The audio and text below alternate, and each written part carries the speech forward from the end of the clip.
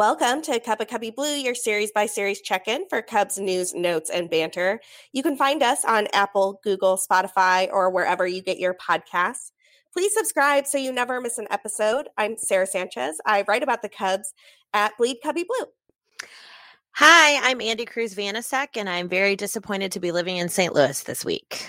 I know. Okay, we're going to talk more about St. Louis in 1 second. Before we do, I just want to flag for our listeners that later this afternoon, we're going to be releasing a special draft preview edition of the podcast. So today we're going to cover first a look back at the series in St. Louis, and then we'll do our regular look ahead to what's going on next, this next series with the Cubs. It's actually a little bit different than normal because they have a game with the Angels.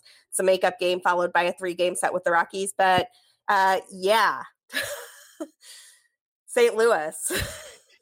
Ugh. Painful. That was less than fun. So the Cubs have not really been doing all that great since they split that series with the Phillies at Wrigley Field. They've lost 3 series in a row. These losses in St. Louis had a little bit of everything, and they are no longer in first place. As of this recording, they are a game and a half in back of the Brewers and a game and a half ahead of the Cardinals. Andy, you got to see some of these games. What were you thinking? It was absolutely brutal. So Friday night, I'm going to just go ahead and say this, and I don't have quite the proper way to explain it, but something just felt very off about this series. Like being there in person, something just didn't feel like a normal Cubs-Cardinals series. I don't know if it was the lack of fans that they usually have turn out for this series. I don't know what it was, but just something felt off. Something felt different. So, and just so you guys know, this is the kind of stuff that I was hearing over the weekend. The Cardinals had not won back-to-back games the entire month of May. They had not won back-to-back games. Guess when they did that? Thursday and then Friday against the Cubs. Yeah. So, and I'm not saying series, people. I'm saying games. They had not won back-to-back games the month of May. So wrap your brain around that a little bit. So this was not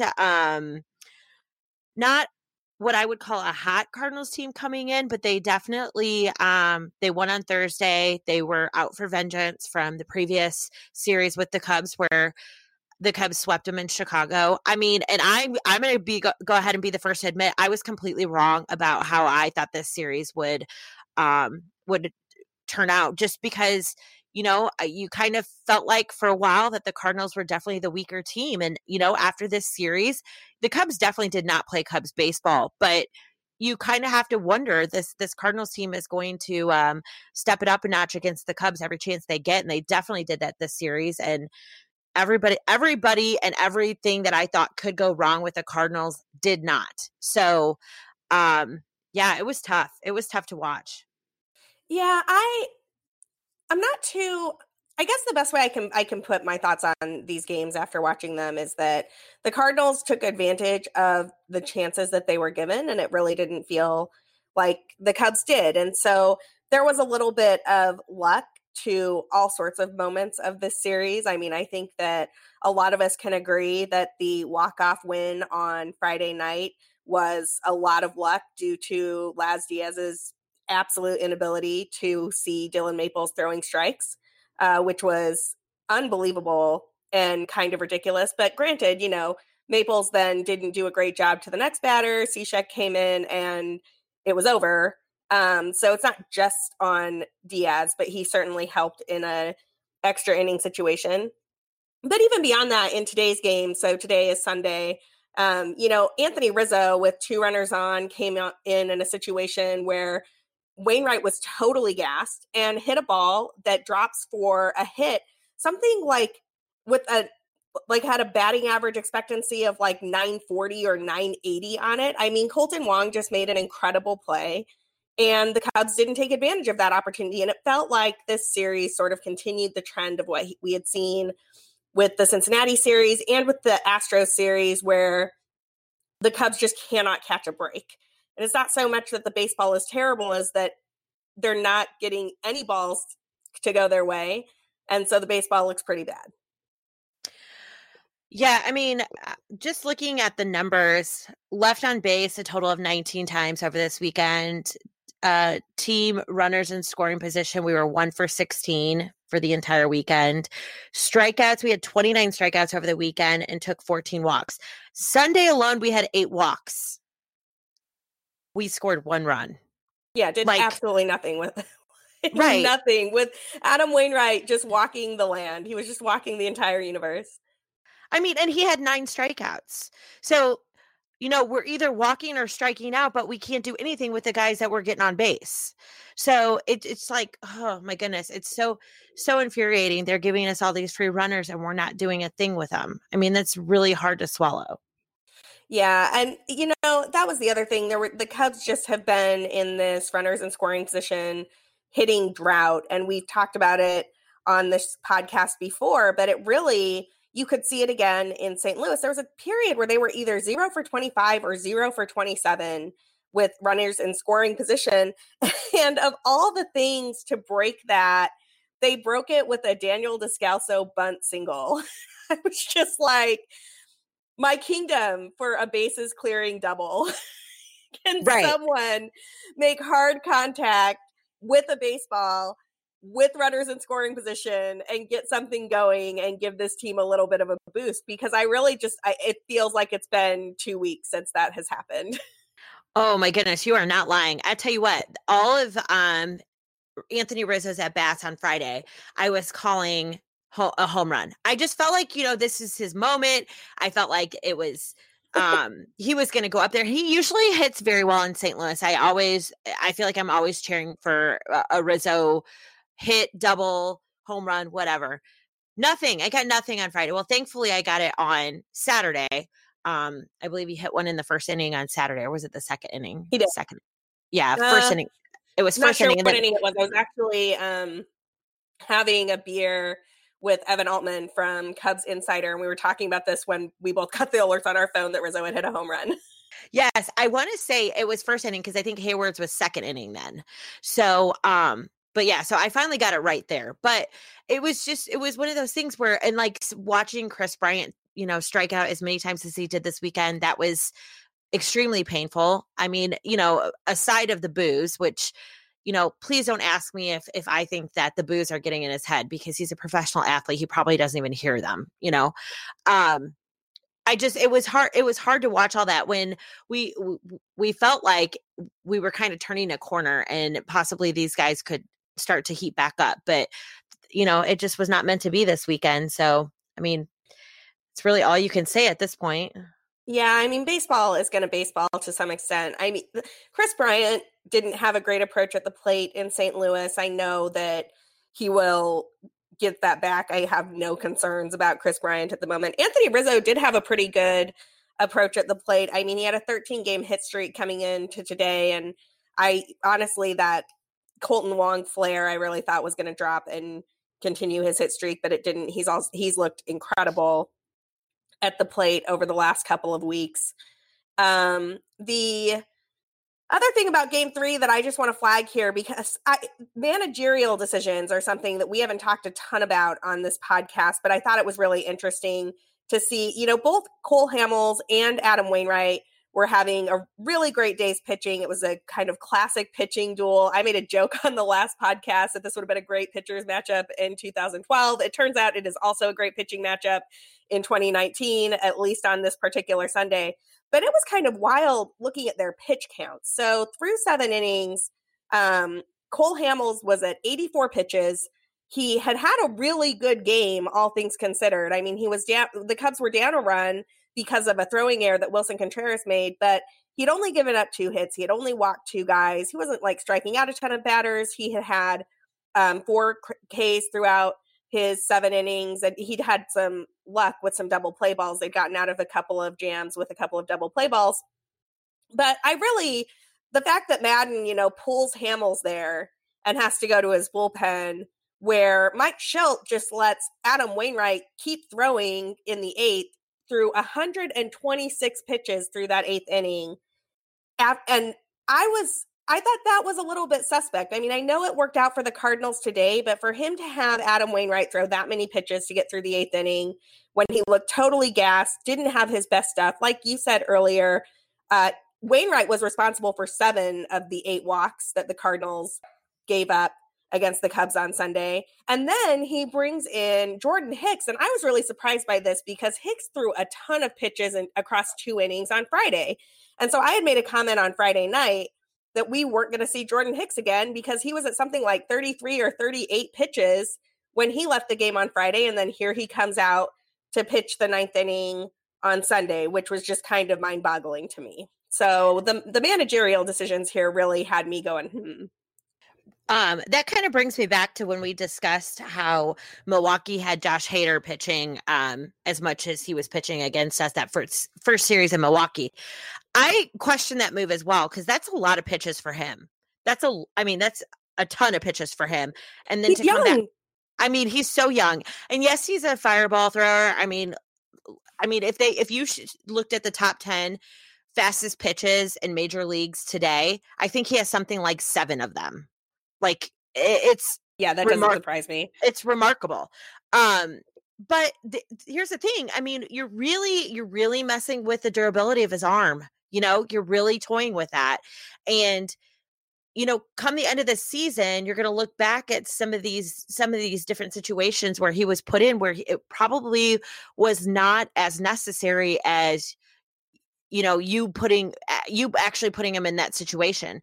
I don't think it's, like you said, I don't have, I can't put manager on my resume, but it just, to me, it's like, it seems like it's a little premature to feel like it's, that big of a situation to put him in again and eat up, more innings for him. It just, you seem like that's like your new shiny toy, put it back on the shelf and let it sit for a while. You know what I mean? Like, give it a rest. Like he worked hard on Friday and that arm he might be picking that up off the ground at the end of the season. Well, and that was sort of the thing that I kept thinking about it. And it didn't work out for them today. I mean, Hicks really didn't have it.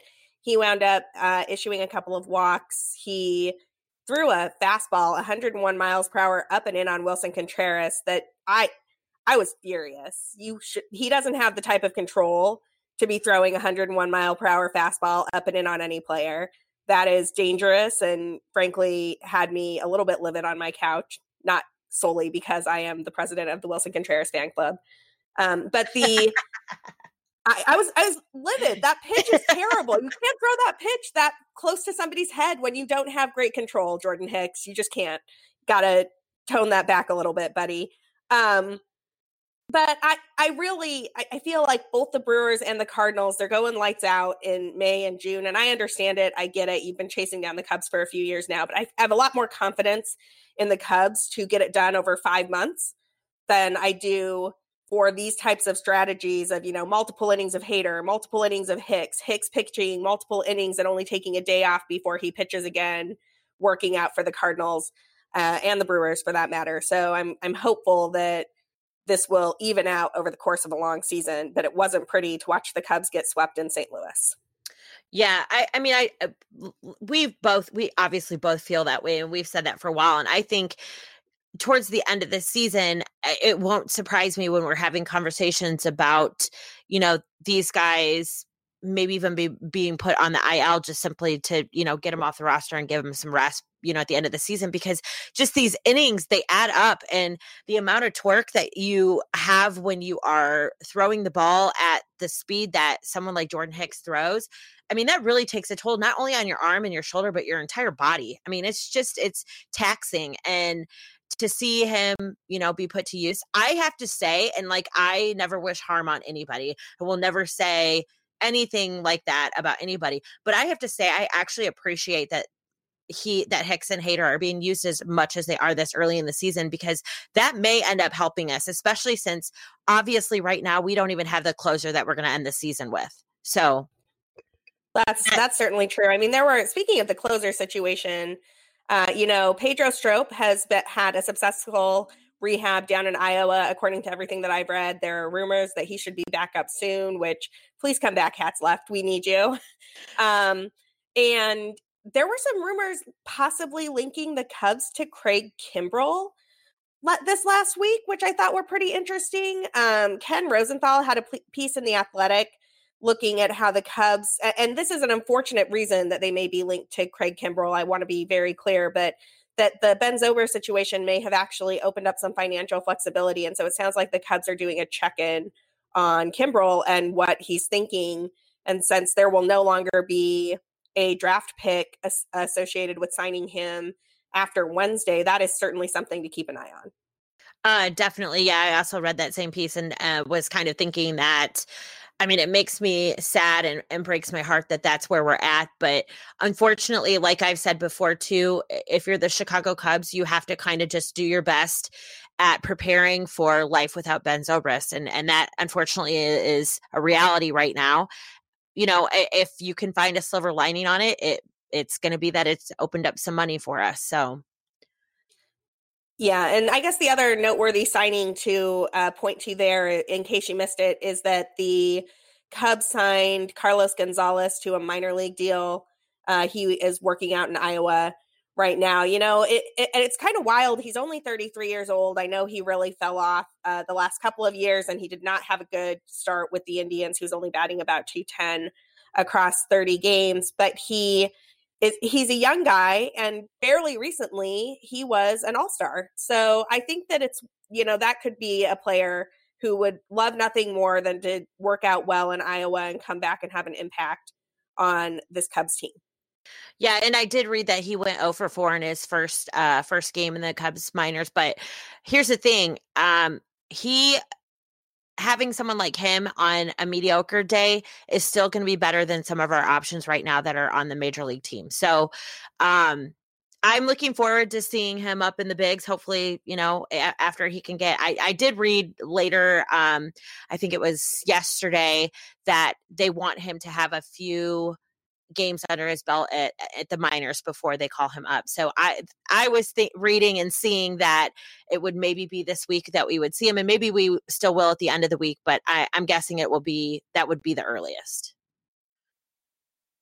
All right. I mean, is there anything else we want to talk about this St. Louis series, or do we just want to put this one behind us and hope that this is what we look back on as the downside of the Cubs season? I mean, it is worth noting our friends at Bleacher Nation crunched the numbers on this and tweeted this out earlier today, but that, you know, everybody felt so terrible after that 2-7 start that the Cubs had. Well, they just had a 2-8 stretch of baseball, and frankly, it also feels terrible, but it doesn't feel quite as gloom-worthy as that 2-7 start. I saw that too, and I was like, I think that's really funny, because when we started out 2-7, everybody was like, you know, it's because it's the beginning of the season. If this happens in May, June, or July, it's tucked away already, and the season is in full force, and you don't hardly notice it as much. I'm going to go ahead and tell you, I'm noticing this, and it is not fun. So if we can go ahead and get this turned around, that would be great. If we can, you know. I agree. This is noticeable. Right. I would just like to flag for everybody out there that was like, "Oh, you won't notice it." I'm noticing it. You read it too. I remember reading that and thinking, "No, I'm still going to feel this in May or June or July. I'm still going to know that they're 2-7 or 2-8." And it's especially when you're, you know, losing to teams like Cincinnati and then get swept in St. Louis. Like, not fun. Yeah. No, not fun at all. And so it would be really nice if the Cubs could do what they did at the start of the season and turn this one around. We'll talk a little bit about what some of the ways they may go about turning things around after the break. But for right now, we're going to take a quick break for our sponsors. And we are back. So we're going to talk about a couple of different teams here on the second half of the podcast, which is a little bit different than what we normally do. But the Cubs have a makeup game against the Angels to start things off this week on Monday. It's got an odd start time of 3:05 Central. Let's talk first about the Angels before we do a deep dive into the Rockies, which will be just a normal series, 3-game set against the Cubs. So that Angels game is a makeup of Jackie Robinson Day, which means if you have tickets to that game, there should be all of the regular planned festivities around Jackie Robinson Day. The giveaways will be the same, and I imagine that the teams will both be wearing number 42, just like they planned to do originally. What are you looking for with the Angels coming to Wrigley? Tommy La Stella, how I miss you. Tommy LaStella.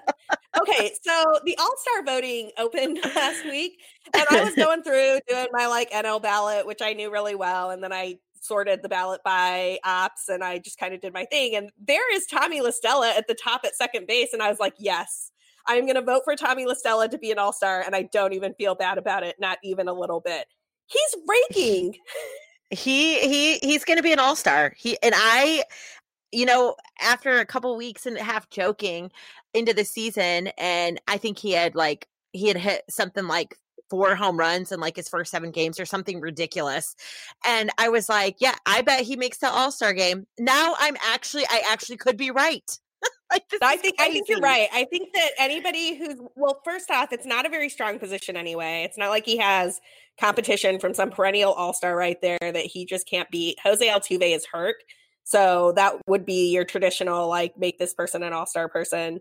And LaStella's numbers look fantastic. So Cubs fans, get out there and vote. And don't feel bad at all if on your All-Star ballot you're voting for Tommy LaStella to start at second base for the All-Star game for the Angels. I mean, this is insane. I'm looking at his numbers comparing so far this season, which it's June 2nd. And I'm looking at his numbers comparing to all of 2018. I mean, this is nuts.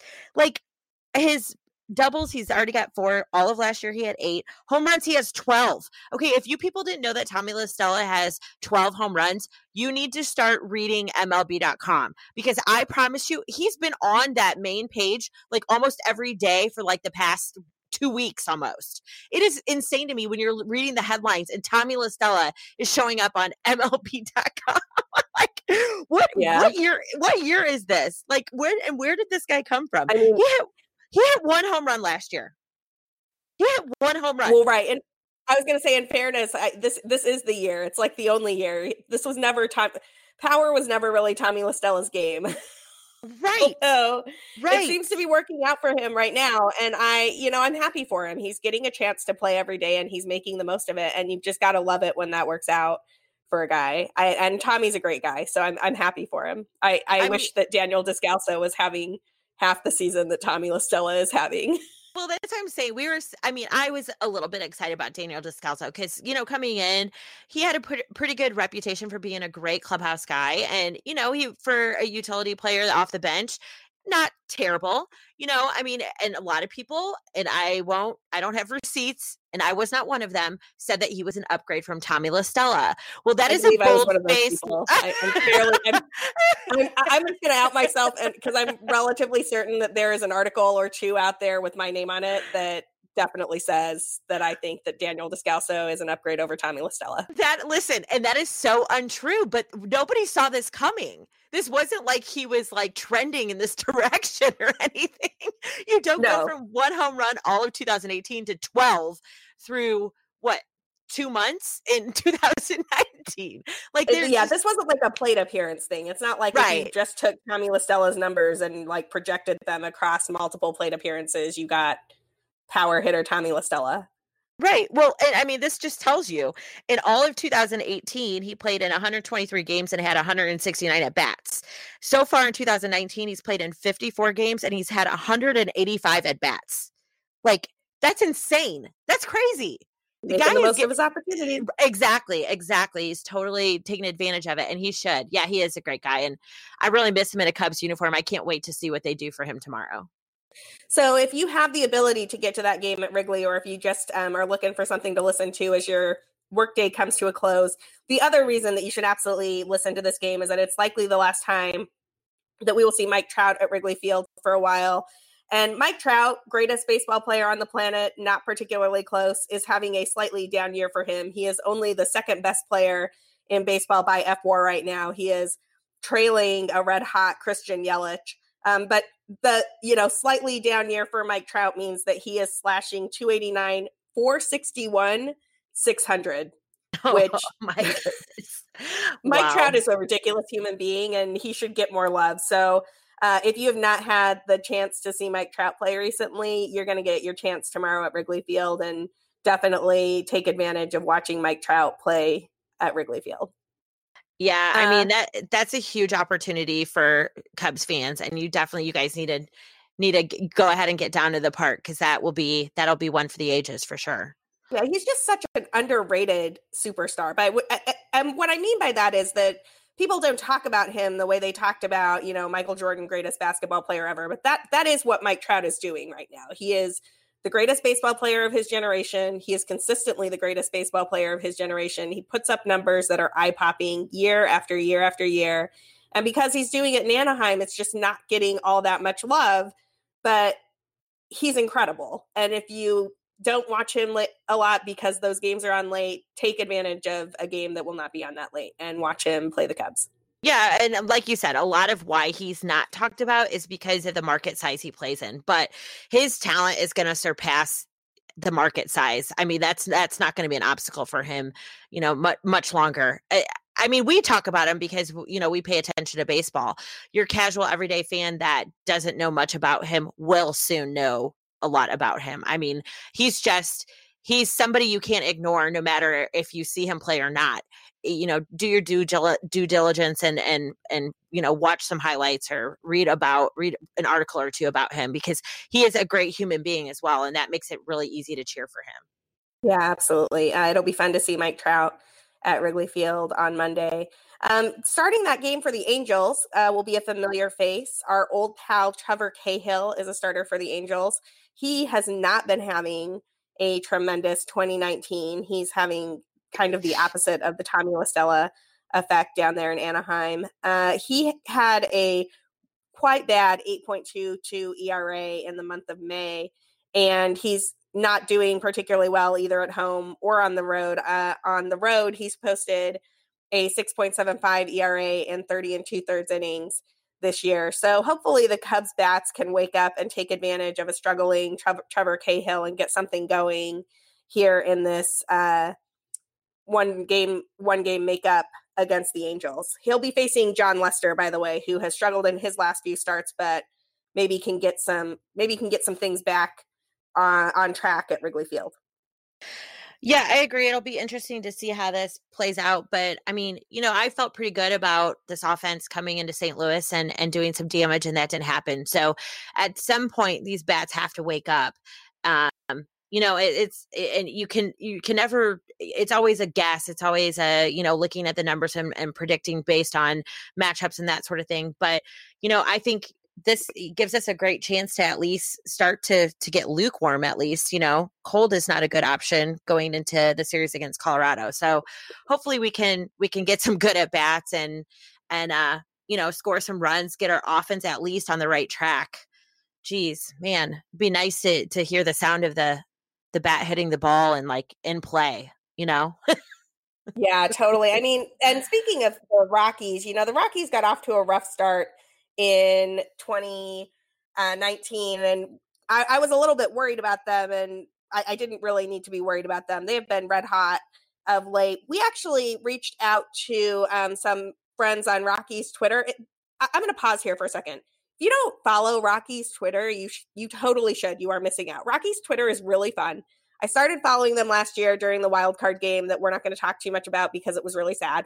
But the best thing that came out of that game was following a bunch of Rockies baseball fans, and in particular the @Rockies account, because they're just funny and fun and they're great baseball people. But so I reached out to some of them in order to, find out what's going on in Rockies land and what we can expect with them headed to Wrigley Field on Tuesday. And my good friend, Renee Deckert, who writes for the Rockies site Purple Row on SB Nation, sent back just a ton of information about what we can expect with the Rockies coming to Wrigley Field. You can follow her, by the way, for this series or even longer, and you should, because she's great, at 307 Renee. But she mentioned, that Nolan Arenado, as you can expect, is just on fire right now. We probably will not see Charlie Blackmon in this series. He's been on the IL, and she thinks that he's going to stay there. She said that Raimel Tapia is playing in left field and really making a name for himself. Ian Desmond is having a surprisingly good year. And in case y'all were wondering, the pitcher that really mystified Cubs batters during the wild card game, Kyle Freeland, will not be with the Rockies during this trip. He's had a really terrible start to 2019 and just got sent to AAA Albuquerque. So there's going to be some changes, maybe some prospects getting called up.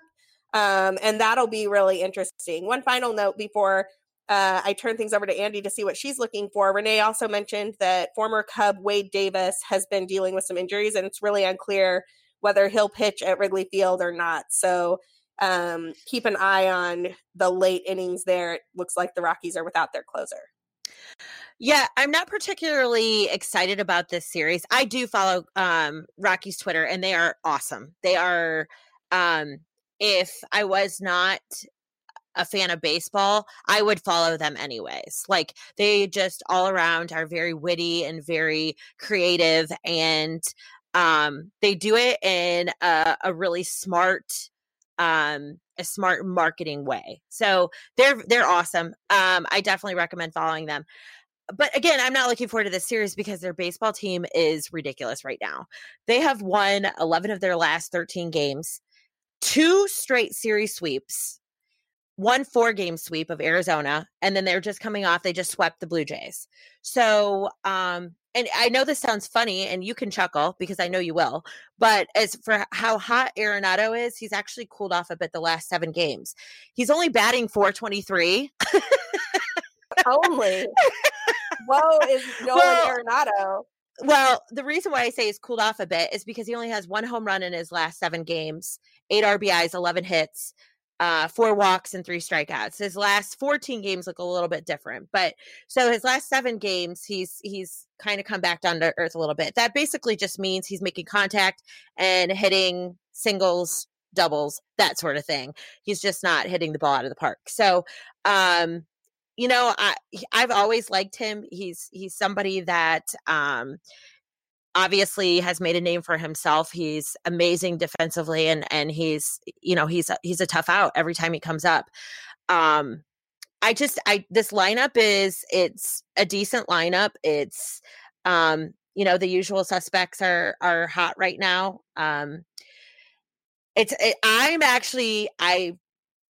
Like I said, I would never wish harm on anybody, but Charlie Blackmon, I feel like, has always been a Cub killer. So to not have him in the lineup is kind of a good thing for us. You know, if this, I don't know. I mean, I would really love to come in and say that we can win 2 out of 3 of these, but if the Cubs team that played in St. Louis shows up to play the Rockies, in that same mentality, that same space, it's not going to happen. I mean, we need to, you know, do something different against these guys because they are hot right now. And, you know, a cold team is going into Colorado is not a good look for us. So something's got to give because these guys are not going to show us any mercy. No, I kind of agree with you. The team that played in St. Louis this weekend is not going to have a great series against a Rockies team that looks pretty solid right now. So hopefully it's that team that was playing some really great baseball earlier in the season, and the Cubs just need to get out of St. Louis and get back to Chicago. Maybe that will be the change that jumpstarts a much better stretch of baseball for the Chicago Cubs. I mean, and like the one thing I was kind of looking at too with Colorado is their starting pitching. Now, a couple of these guys, like Hoffman, he's got a 7.21 and only 15 strikeouts, but I didn't look at how many starts he has this year, but it's not very many. I don't have it up at the moment. If you give me a second, I can. Jeff Hoffman is a relatively young pitcher for the Rockies. He was called up pretty recently.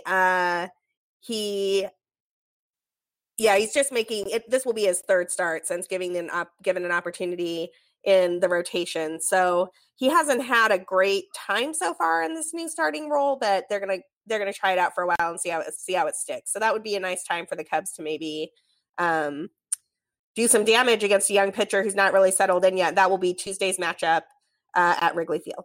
And he's going up against Hendricks. So again, you know, if the Cubs can find a way to squeeze out a run or two, you know, that gives them a great chance to pull out that opening game of this series. So I really, really hope that's the case. You know, I hope that these guys can find a way to start producing on, you know, however they get these guys on base. If it's they're starting to take walks, whatever, you know, there's got to be some situational production happening here at some point. Yeah, something's got to change. Game 2 will feature, since we're talking about starting pitchers, German Marquez versus Yu Darvish. Yu Darvish has strung a few good starts together in a row here. I like his odds of trying to do that again. I'm going to continue to stay on the Yu Darvish comeback train and hope that he can have a really good outing on Wednesday against German Marquez. And then Jon Gray, it looks like, will match up against Jose Quintana for the series finale on Thursday afternoon.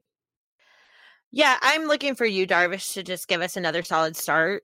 His numbers were not bad against St. Louis. It felt a little rough, but it was good. I mean, it was fine. He did what he needed to do. Nothing outstanding, nothing, crazy that I'm vying for a Cy Young or anything like that. But he definitely is pulling his weight in this spot in the rotation. I'm going to continue to look for him to just improve on every start. And that's really where we're at with him. And as long as we can see that and we can get a solid start from him, there's no reason to complain. So, hopefully he comes out and just gives us another one. Yeah, that would be outstanding. And then I just want to return to batters for 1 second, highlight a couple of other things. I know that we've been talking about how it feels like the Cubs aren't hitting with, well, it doesn't feel like the Cubs are not hitting with runners in scoring position. And the offense has really seemed sort of anemic. Both the Rockies and the Cubs have one stat that's kind of strange but similar, which is that each team has 4 players with a WRC plus over 125 in the last 2 weeks. And all of those 4 players are all slugging over 500. So they do have some batters who have been hot relatively recently. For the Rockies, that's Nolan Arenado, Trevor Story, who we have not talked about yet, but who has been really hot recently and has had a nice 2019. David Dahl and Daniel Murphy, who y'all may remember from brief stints in Chicago after being picked up off the waiver, off trade waivers in August. And for the Cubs, that is Anthony Rizzo, he who just lost his 13-game hitting streak. Albert Almora Jr., who's been swinging a nice bat as of late. Chris Bryant and Jason Hayward, who, as we've noted a couple of times, has been heating up a little bit here, and hopefully he can keep that up against the Rockies. Yeah, it'll be interesting to see the reaction of everybody when Daniel Murphy comes back to town. So, because most people are aware of, there's probably a good portion of Cubs fans were not excited about him joining the team. So it'll be different to see him in another uniform and see how the crowd reacts. I'm actually really curious as to how that'll go. Yeah, I'm a little curious about it too. He wasn't really in Chicago long enough to endear himself. Like you said, there were some concerns for fans with him coming over, and I don't imagine he's going to be welcomed back with open arms, a la like Dexter Fowler or anything like that. But I find it hard to imagine that he's going to get a reaction like the one St. Louis fans gave Chris Bryant this weekend, which was really over the top for a one-line comment that a player made at Cubs convention. Listen, I live here. I'm just going to go ahead and say it. Okay. These people, if you told them that Chris Bryant was the nicest person in the world, the only thing exciting about him is his bad haircut. And he honestly, he does have a bad haircut. Yeah. Yeah. I mean, it does not matter if 17 people in the crowd are doing it, then they're all going to do it. You know what I mean? It's just that type of crowd. No one is free thinking. It was like someone put out on a St. Louis website, when Chris Bryant comes up to bat, make sure you boo as loud as you can. Well, it kind of backfired because I don't know. I tweeted about it. I think you tweeted about it too. When his first at bat, and I was watching for this because I was wondering how they were going to react. The Cubs dugout kind of made a joke out of it, and Cubs fans kind of followed suit.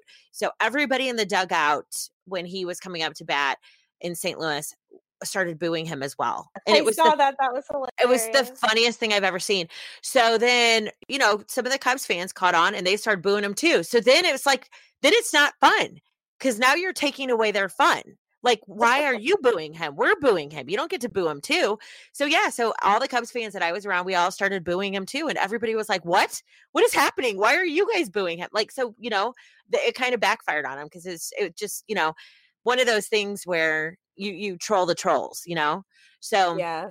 It was really funny, but I'm in St. Louis, there's no free thinking people. They still boo Jason Hayward. Why would they? Why? Because they're mad that he picked Chicago over St. Louis for that. How many years ago was that? He played one season in St. Louis. Ridiculous. One season. And they still boo him. It's really, really ridiculous. I will say that Dexter Fowler does still get standing ovations from Cub fans, and I being one of them. He will always get them. Yeah, he was going to get them until the end of time. The entire 2016 team. I mean, that's what when Jake Arrieta came back, he got a sustained standing ovation as well, and as it should be forever. Right. Yeah, I mean, even when I go to Cardinals games that aren't against the Cubs, I will give Dexter Fowler a standing ovation. Yeah, he's.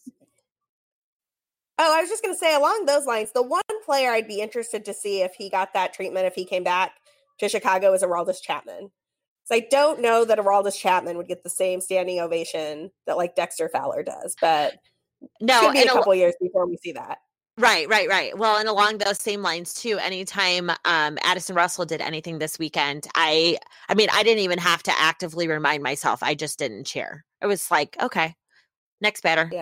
Yeah. And there was a lot of people like that. He got booed pretty good too. They didn't play that. Like I didn't hear that as much, but he got booed pretty good too, which interesting.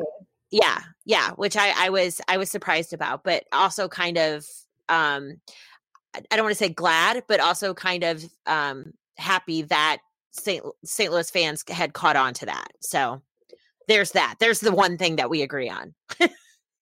All right. So on that not happy note, we are going to be seeing who, if anyone, gets booed at Wrigley Field in the next week as the Angels and the Rockies come to town. We're really hoping that the Cubs can get their comeback going here on Monday. Remember that it's a weird start time. It's a 3:05 game at Wrigley Field, so adjust accordingly depending on if you're listening in a different time zone. And we will be back talking to you a couple of times between now and the end of the series. So we're going to have our draft preview releasing later this afternoon, just in time for your commute home on Monday.